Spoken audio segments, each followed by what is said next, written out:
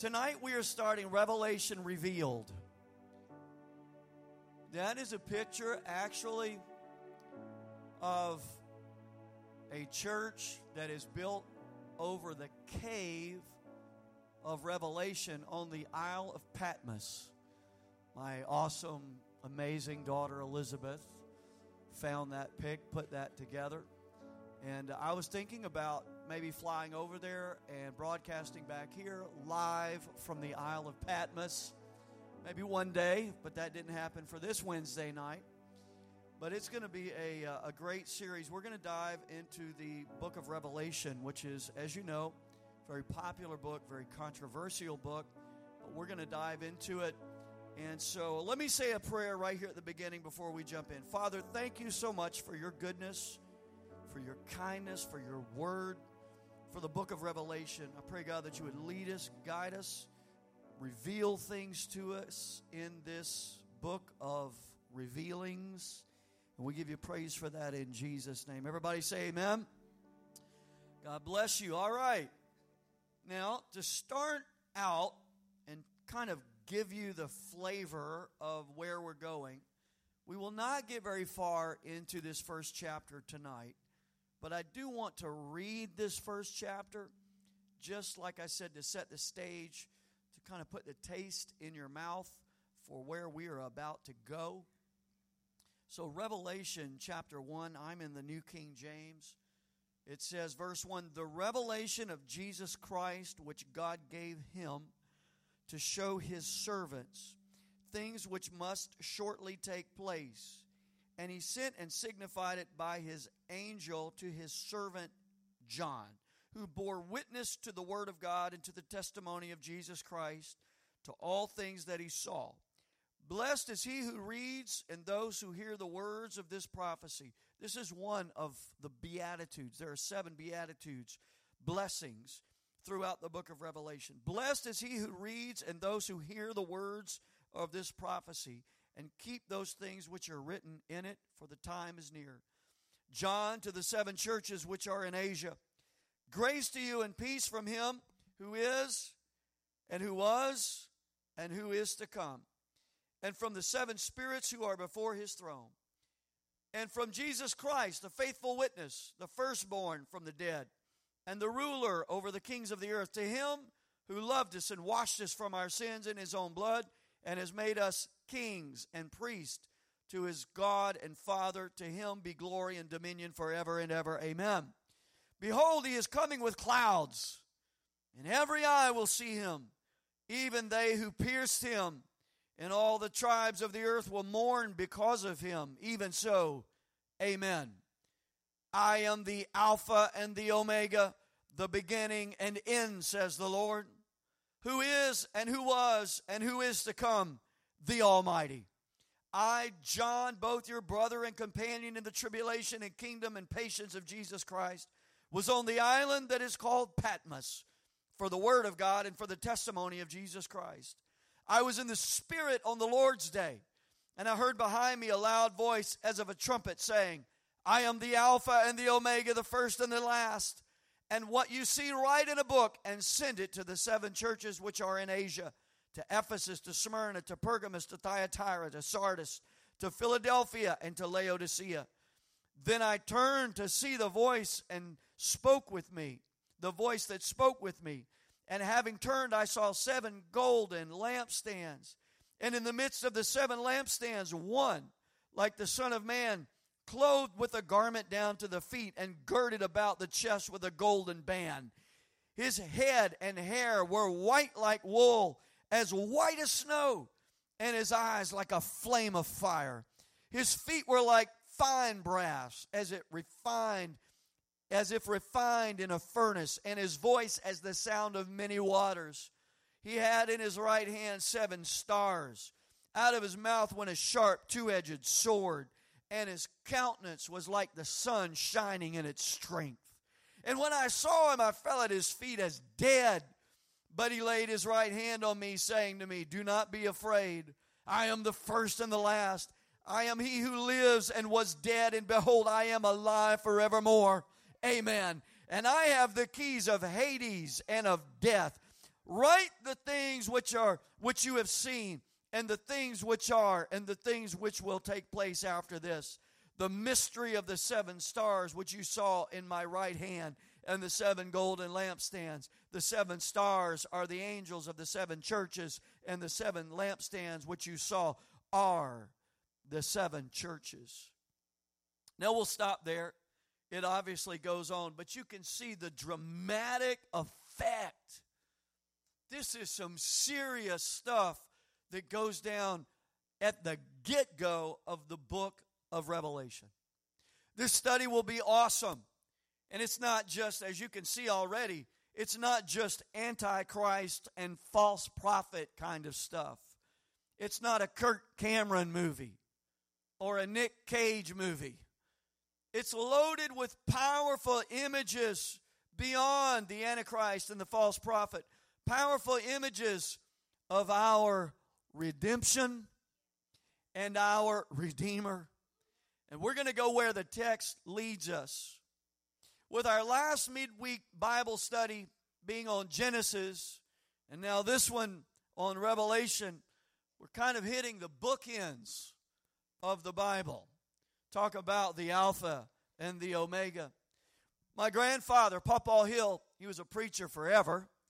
He was also the mayor of his town. He was the Andy Griffith of Waldo, Arkansas. And Pawpaw always told me, son, a good sermon is one that has a good beginning and a good ending and not a whole lot in between. Well, Genesis is a great beginning. Revelation is a great ending. But there is a whole lot in between. However, in looking at the beginning and the ending, one right after the other, I think we get a great perspective. And I felt led to go to Revelation. I wasn't planning on it originally, but I felt led to go into Revelation after Genesis a few months back. And I think that as we do this, we're going to get a great perspective and a greater appreciation for the stuff that took place in between Genesis and Revelation.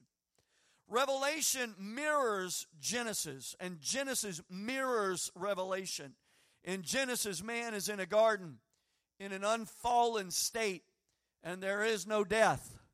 At the end of Revelation, man is once again in a garden in an unfallen state, and again, no death. This was written by the Apostle John. Let's take a minute and look at John the Apostle. It was written by the Apostle John. He's the brother of James. James and John, they were in business with Simon and Andrew. These brothers were the sons of Zebedee and Salome. Their mother was a follower and financial supporter of Jesus Christ. She's mentioned at different times in the Gospels. Early on, James and John were known as the sons of thunder. As they followed Jesus, they got mad at some people around Samaria one time. And they were referring back to Elijah in the Old Testament. And they said, Jesus, let's just call down fire from heaven and let's just smoke them. Let's turn them into a greasy spot. Let's just get rid of them. These guys are often portrayed by the painters, as I mentioned this last Sunday, as kind of, mama's boys and pasty and kind of homely looking and weak and mamby-pamby. But really, they were fireballs. They had tempers, and they wanted to burn up the people of Samaria. But Jesus said, you don't understand what spirit you're of. We're not going to do that, boys. They were known as the sons of thunder. But later, John is known as the apostle of love. He and James were probably disciples of John the Baptist early on before Jesus Christ came onto the scene and began his ministry. John was also very well connected. The scripture indicates that he knew the high priest personally, and he knew Nicodemus personally. He gives us details about Nicodemus that we don't see anywhere else.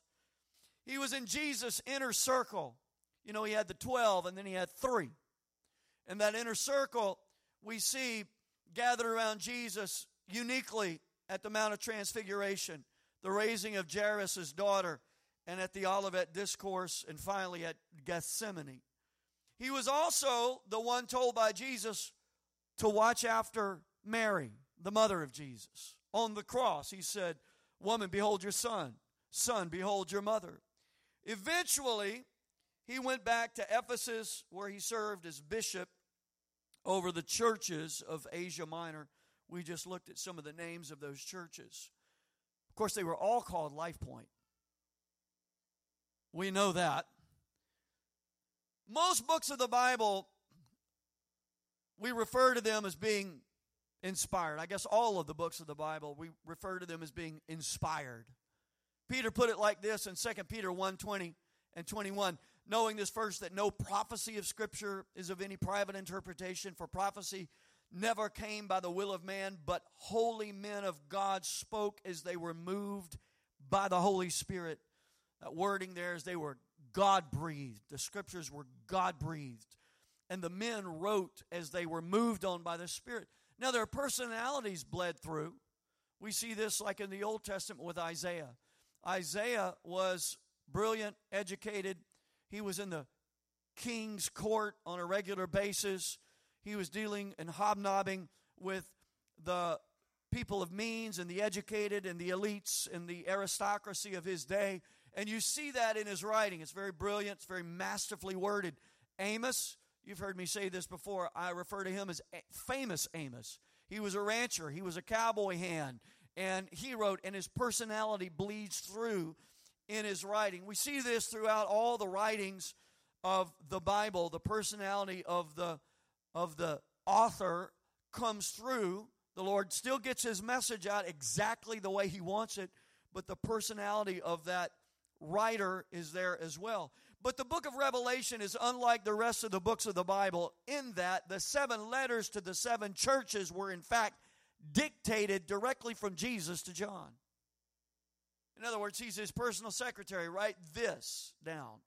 Much of the rest of the book was John observing visions and then being told to write down what he saw. So it's different. It's different than most of the books of the Bible in that respect, in that regard. By the way, there are 21 epistles in the Bible. You know what an epistle means. It's a letter. It's not an apostle's wife. You know that joke? It's a letter that is written usually to churches, sometimes to individuals. There are 21 epistles in the Bible.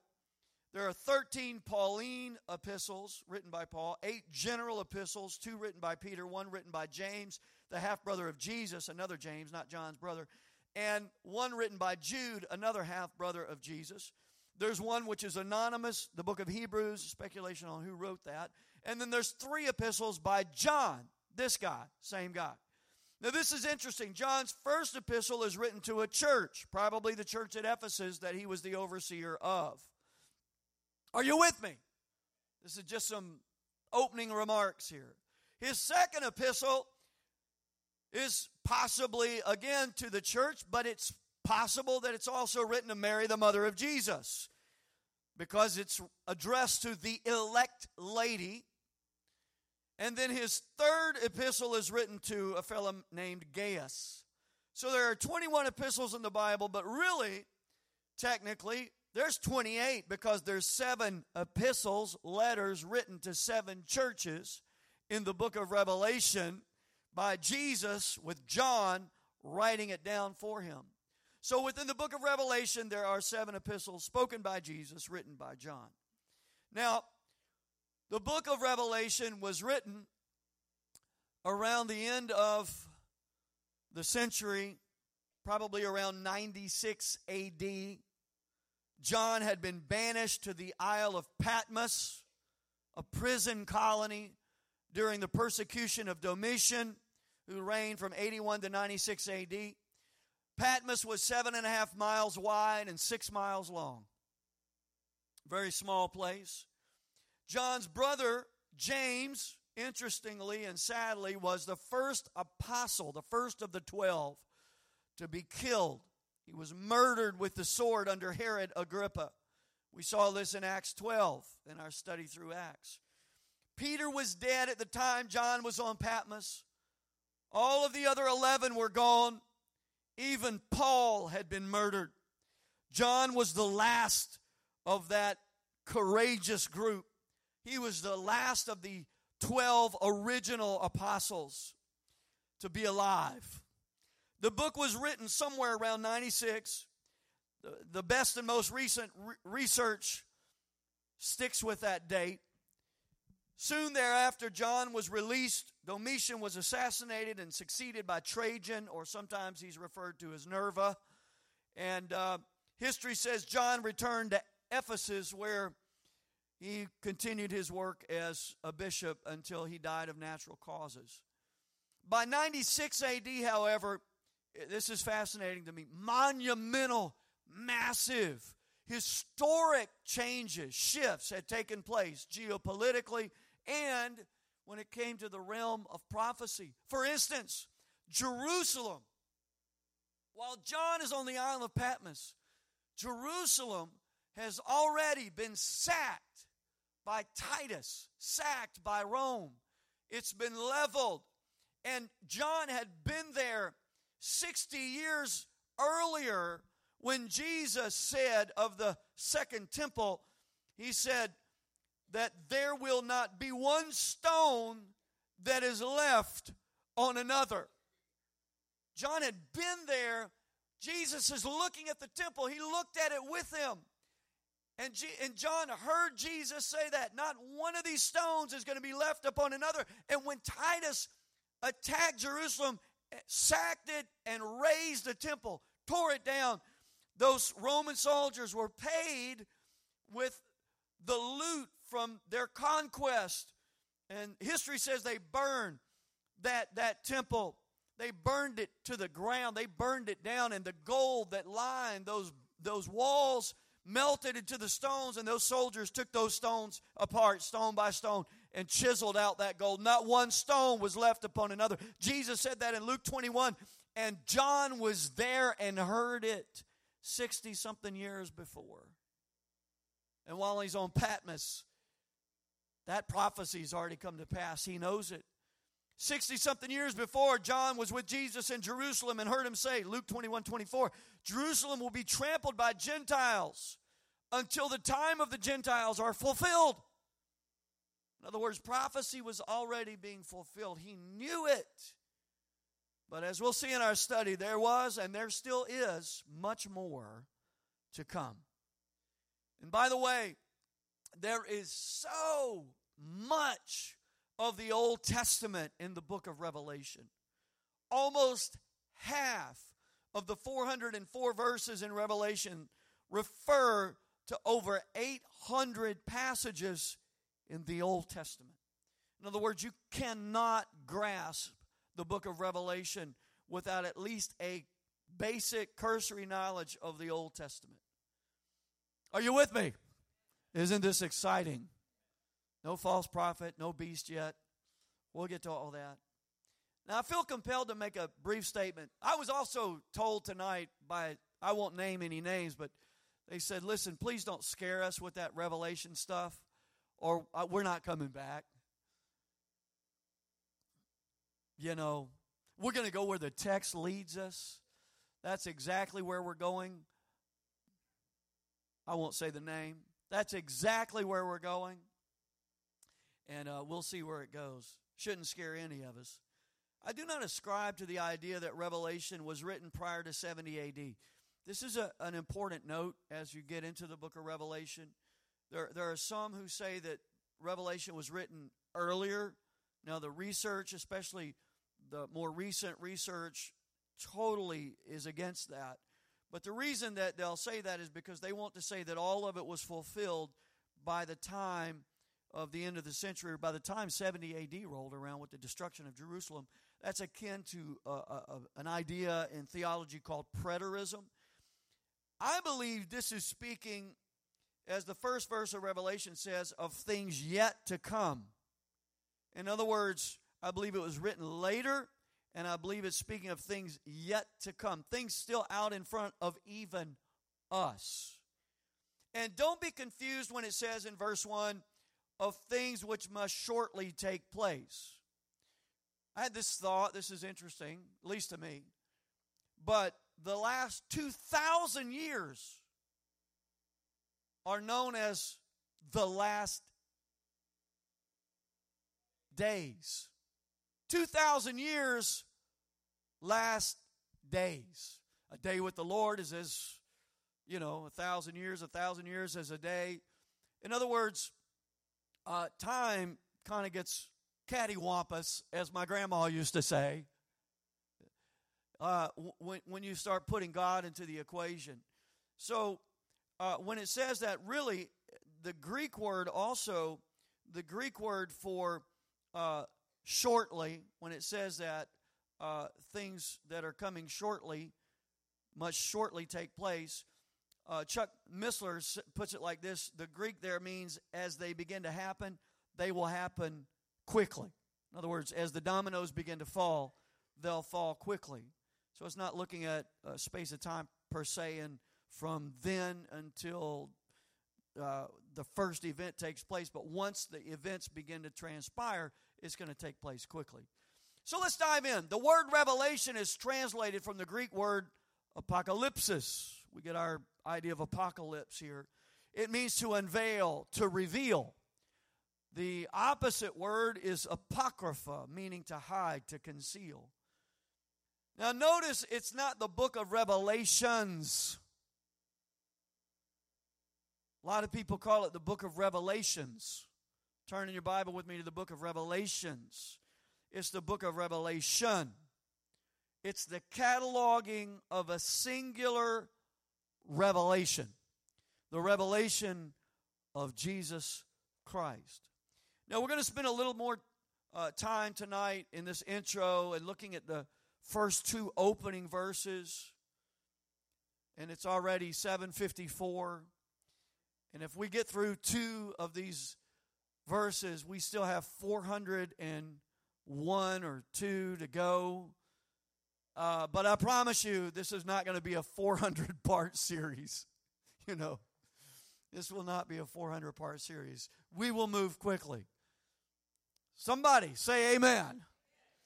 Verses 1 and 2, let's dive in. The revelation of Jesus Christ, which God gave him to show his servants, things of which must shortly take place. And he sent and signified it by his angel to his servant John, who bore witness to the word of God and to the testimony of Jesus Christ, to all things that he saw. Notice, the revelation was given to Jesus. By whom? It says it right there. By God. Didn't see that coming. So let's take a little slight detour right here at the very beginning. John was an apostle, one of the originals. He wrote 4 other books in the Bible, 3 of them letters, 1st, 2nd, 3rd John. The other one was the Gospel of John, detailing the life and ministry of Jesus Christ. Matthew, Mark, and Luke are other Gospels. They're called the Synoptic Gospels, meaning they are in sync with one another. They come from the same general point of view. They're similar. But John's Gospel is out there, y'all. Absolutely, totally distinct, different. And in the prologue of the Gospel of John, under the direction of the Holy Spirit, John writes, listen to this, in the beginning was the Word. It's the same writer that wrote the book of Revelation. In the beginning was the Word, and the Word was with God, and the Word was God. He was in the beginning with God. All things were made through him, and without him nothing was made that was made. And then in verse 14, he brings it home. And the Word became flesh and dwelt among us, and we beheld his glory, the glory as of the only begotten of the Father, full of grace and truth. So right here at the get-go, we run headlong into the depth of the understanding in which John easily flows. He has such a grasp of the incarnation. We read over those words very quickly. They've almost become an incantation to us. We've heard them so many times before. But this idea of the dual nature of Christ, Jesus being simultaneously, fully, truly God and fully, truly man, to contemplate that at any depth is mind-boggling. Even the great apostle Paul called the incarnation a great mystery. But John was familiar with this territory, man. I'm telling you, he had walked in this. He had walked with them. He had talked with them. He's 90 plus years old at the time of this writing. He understands a thing or two. And I don't want to belabor the point. But knowing John's perspective at the beginning will help us as we process and trek through this book. So here we have the eternal Spirit of the living God that overshadowed Mary, a.k.a. the Father, revealing this message, the revelation contained in the book of Revelation, to the Son of Man, the man Christ Jesus.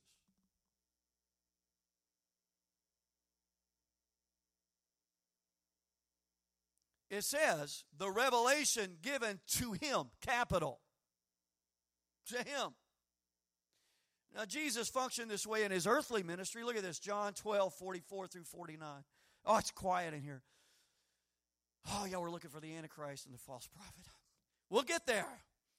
Verse 44, then Jesus cried out and said, he who believes in me believes not in me, but in him who sent me. This is the writing of John. He's got an understanding. And he who sees me sees him who sent me. I have come as a light into the dark, into the world, that whoever believes in me should not abide in darkness. And if anyone hears my words and does not believe, I do not judge him, for I did not come to judge the world, but to save the world. He who rejects me and does not receive my words has that which judges him. The word that I have spoken will judge him in the last day. For I have not spoken on my own authority, but the Father who sent me gave me a command what I should say and what I should speak. And I know that his command is everlasting life. Therefore, whatever I speak, just as the Father has told me, so I speak. What's he saying? I only say what my Father says. John 5:30, Jesus said, I can do myself of myself. I can of myself do what? Nothing. As I hear, I judge. And my judgment is righteous, because I do not seek my own, but the will of the Father who sent me. Jesus Christ functioned as a man with a will that was submitted to the word of the covenant to his heavenly Father. He functioned as a man in covenant, anointed by the Spirit of God. And how did he do all that? He humbled himself. Philippians 2. We see this powerfully and poignantly. Philippians 2 verse 5. Let this mind be in you, which was also in Christ Jesus, who being in the form of God, did not consider it robbery to be equal with God, but made himself of no reputation. The incarnate one made himself of no reputation, taking the form of a bondservant and coming in the likeness of men. Folks, he humiliated himself. He condescended. He came down to our level so we could get up to his. And being found in appearance as a man, he humbled himself and became obedient. Everybody say obedient. To the point of death, even the death of the cross. Verses 9 through 11, we see the exaltation. Because of this, therefore, God has highly exalted him and given him the name which is above every name, that at the name of Jesus every knee should bow, of those in heaven, those on earth, those under the earth, and that every tongue should confess that Jesus Christ is Lord, to the glory of God the Father. But it was all because he humbled himself. He subjected his human will to the will and word of the Father. Remember his prayer in Gethsemane, Luke 22? Sweating great drops of blood. Man, his hour had come. It was upon him. The redemption of man, all the prophecies of the Old Testament weighing on him. And he says, if it were possible, let this cup pass from me. Nevertheless, not my will, but thy will be done. So back to Revelation. He gets this revelation, Jesus does. That's mind-boggling in and of itself to me. It's the revelation of Jesus Christ in that it belongs to him. I've always seen it as the revelation of Jesus Christ, like revealing Jesus Christ. It's Jesus' personal revelation. And he's going to give it. That's the reason he got it, to give it. It says so in verse 1, so Jesus could show his servants this same revelation. Are you with me? Isn't this exciting? So who are his servants? Who then are his servants? My natural reaction is me. I'm his servant. He came to show me. But how can we claim with any certainty that we are his servants? I mean, how can I know without a doubt that I am the servant referred to here? I mean, if I were to include you in it, how can we know with any certainty that we are the servants here? I tend to think I am. I'm not so sure about you. You know, how do we know who the servants are here? The answer is we don't know. We can't know that we are the servants referred to, but we do know some of his servants, those to whom we can say without a doubt, with absolute certainty and conviction, they are his servants. One of them is John, because first of all, right there in the verse it says his servant John. Are you with me? Now there were others that we could say are his servants or were his servants. The servants of Jesus. Who would those be? The other 11, the apostles. This seems like a technicality, and I'm sorry if I'm spending too much time on it. Sometimes I get into the details heavily, but I just kind of want to weigh this out because this makes the rest of it make more sense. Only one of the 12 is still alive. As I mentioned, John. 11 of the 12 were dead. You know, Judas hung himself, replaced by Matthias, who was killed.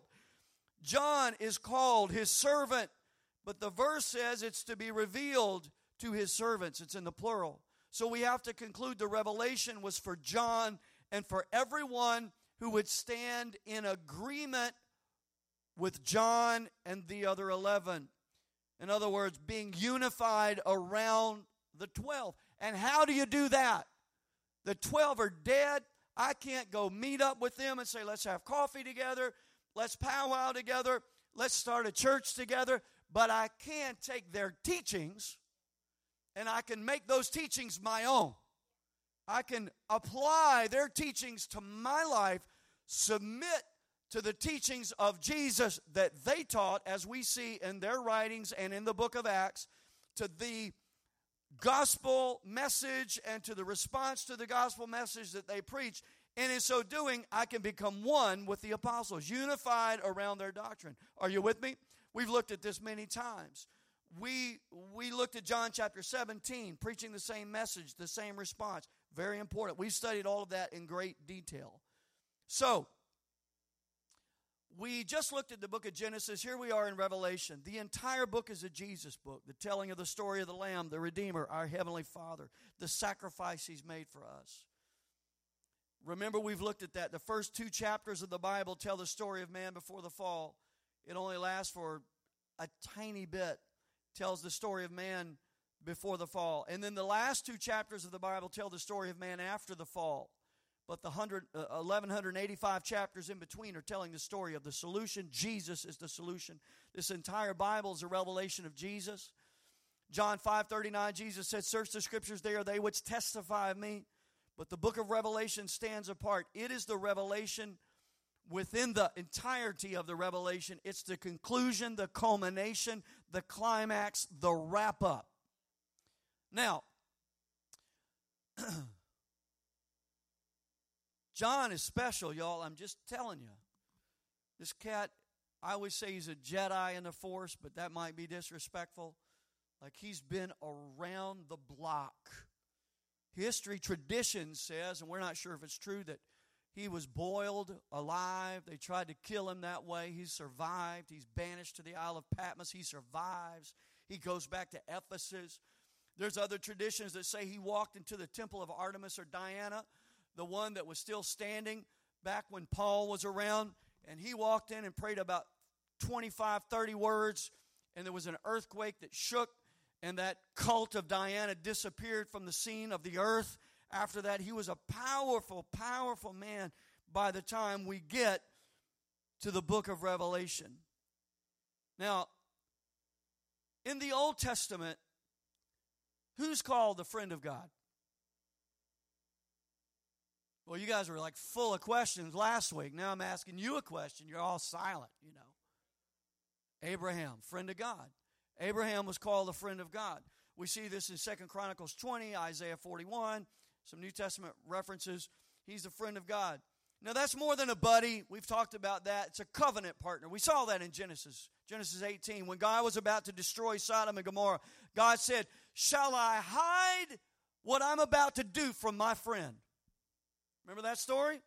And the implication was no. And he tells him, I'm about to wipe out Sodom and Gomorrah. He revealed this future and this future judgment to his friend. Now in the New Testament, in John chapter 15, at the Last Supper, Jesus says to John and the others, "No longer do I call you servants, for a servant does not know what his master is doing. But I have called you friends. For all things that I heard from my Father, I have made known to you." Like Abraham knew things because he was the friend of God, John was his friend. And not only had he learned things by the time John 15 rolled around, but by the time the book of Revelation rolled around, he said, "I got some more things I'm going to show you. I'm going to show you the future, son. I'm going to show you some future judgment. I'm going to show you the kingdoms of this world becoming the kingdoms of our God and of his Christ, and the coming kingdom, and of his kingdom there shall be no end." God wanted to reveal those same things, wanted to reveal those things to John, and he wants to reveal those same things to us. Amen? God does not want us to be in the dark. As a matter of fact, one of the most unique things about the book of Revelation is found in verse 3. Listen, "Blessed is he who reads, and those who hear the words of this prophecy, and keep those things which are written in it, for the time is near." No other book in your Bible makes this claim. There's no other book that says, "Read me, I'm a special book in the Bible." But Revelation makes that claim. Of course, we're blessed by the Word. When we feed on the Word makes us strong, the meat of the Word. But this says there is a special blessing, an empowerment that comes only from getting into this book, and this book getting into us. Now let me ask you, how much time have you spent in the book of Revelation? Most pastors, most preachers don't want to go into the book of Revelation. I got to be honest with you. I've been one of them. And you know why? One simple reason. Julie, 88 reasons why Jesus is coming back in 1988. I've got a copy of it in my office. Does anybody remember that little book? Newspaper ads taken out back in the day when the children, there was this thing called newspapers. There were papers that you opened up. They were amazing back in the day. Big old newspaper ads. Jesus is returning in 1988, and there's been many others that have come along. Not too long ago, Harold Campy came out. Jesus is coming back, gave a date. He's coming back. He didn't come back then. Many have said that. Many have done that, and they did it by diving into Scripture and dissecting it and getting really deep into it and predicting things and coming up with dates. And they've left embarrassed, and their ministries have suffered because of it. And I'm just like, I don't want to do that. I want to just talk about Jesus, and I just want to talk. I know he's coming back. I don't know when he's coming back. I don't want to die. I don't want to figure out all that prophet beast stuff. You know what I mean? Like, we'll just avoid that subject. But there's a blessing that comes from diving into the book of Revelation that's different from any other book in your Bible. And so why hold that back, huh? Don't you want to be blessed from the Lord? There's a blessed is everyone who reads and hears the words of this prophecy. So we're going to dive into the book of Revelation, y'all. We're going to go. I mean, if you're going to be a bear, be a grizzly. I mean, if you're going to jump off the high dive, you might as well do a swan dive, you know, in the pike position. Do a few twists and turns and try to get in there with a bloop, you know, like you might as well go for a 10. And so here we go. We're going to dive into the book of Revelation and see where it goes. We're going to spend some time there because God wants to bless this church in unprecedented ways. And the last thing I want to say to prep this is that the day is at hand, y'all. Jesus is coming soon. If he was coming soon then, how much more is he coming soon now? I'm telling you, I believe we are on the precipice. I know generations have said that for years and years and years, but I'm just telling you, more than ever before, we stand on the precipice. These words have not yet come to pass.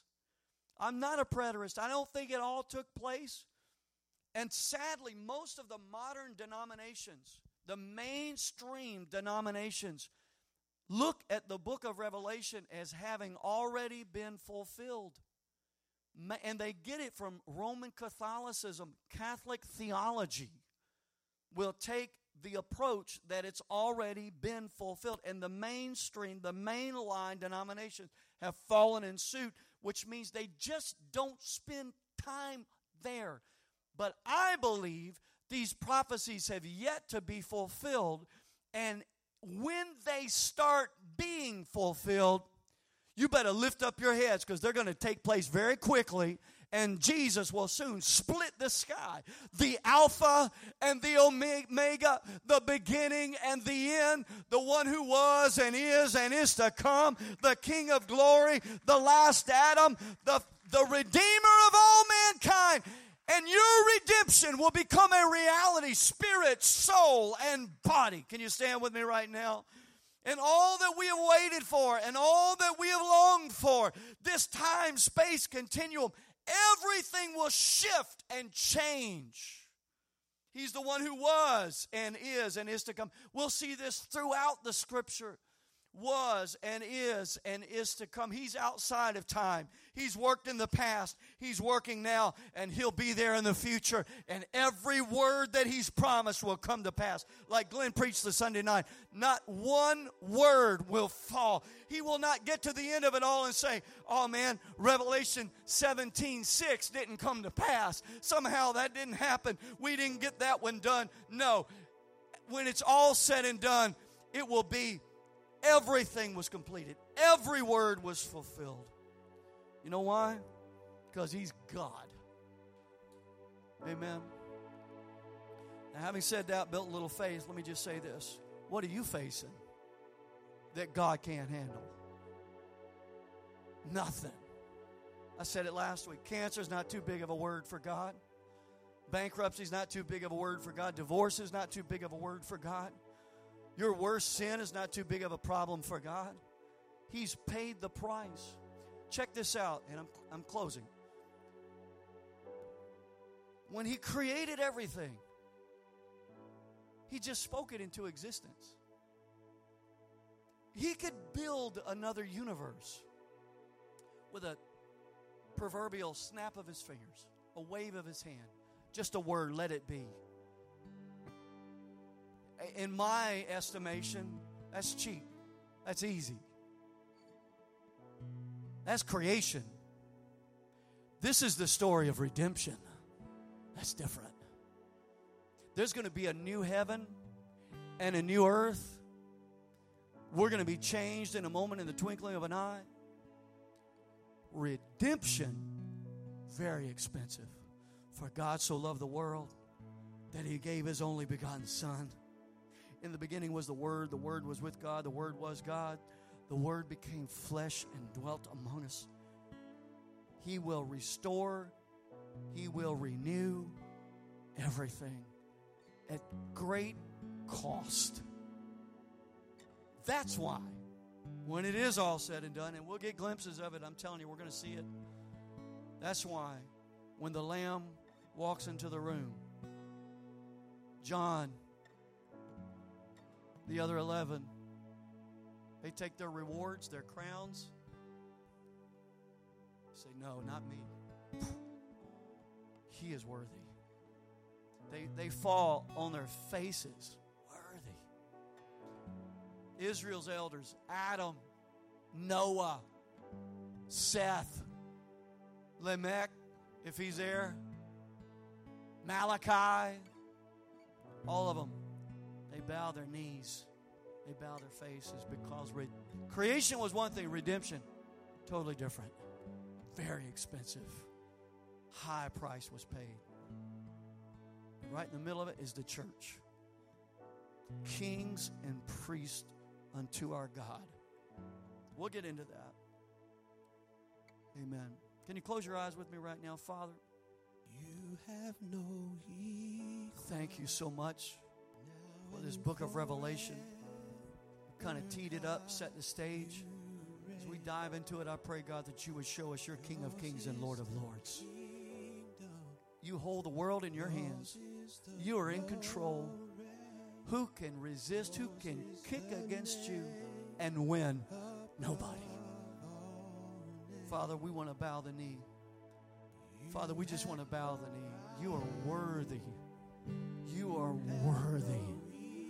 You are worthy. Worthy is the Lamb. Worthy is the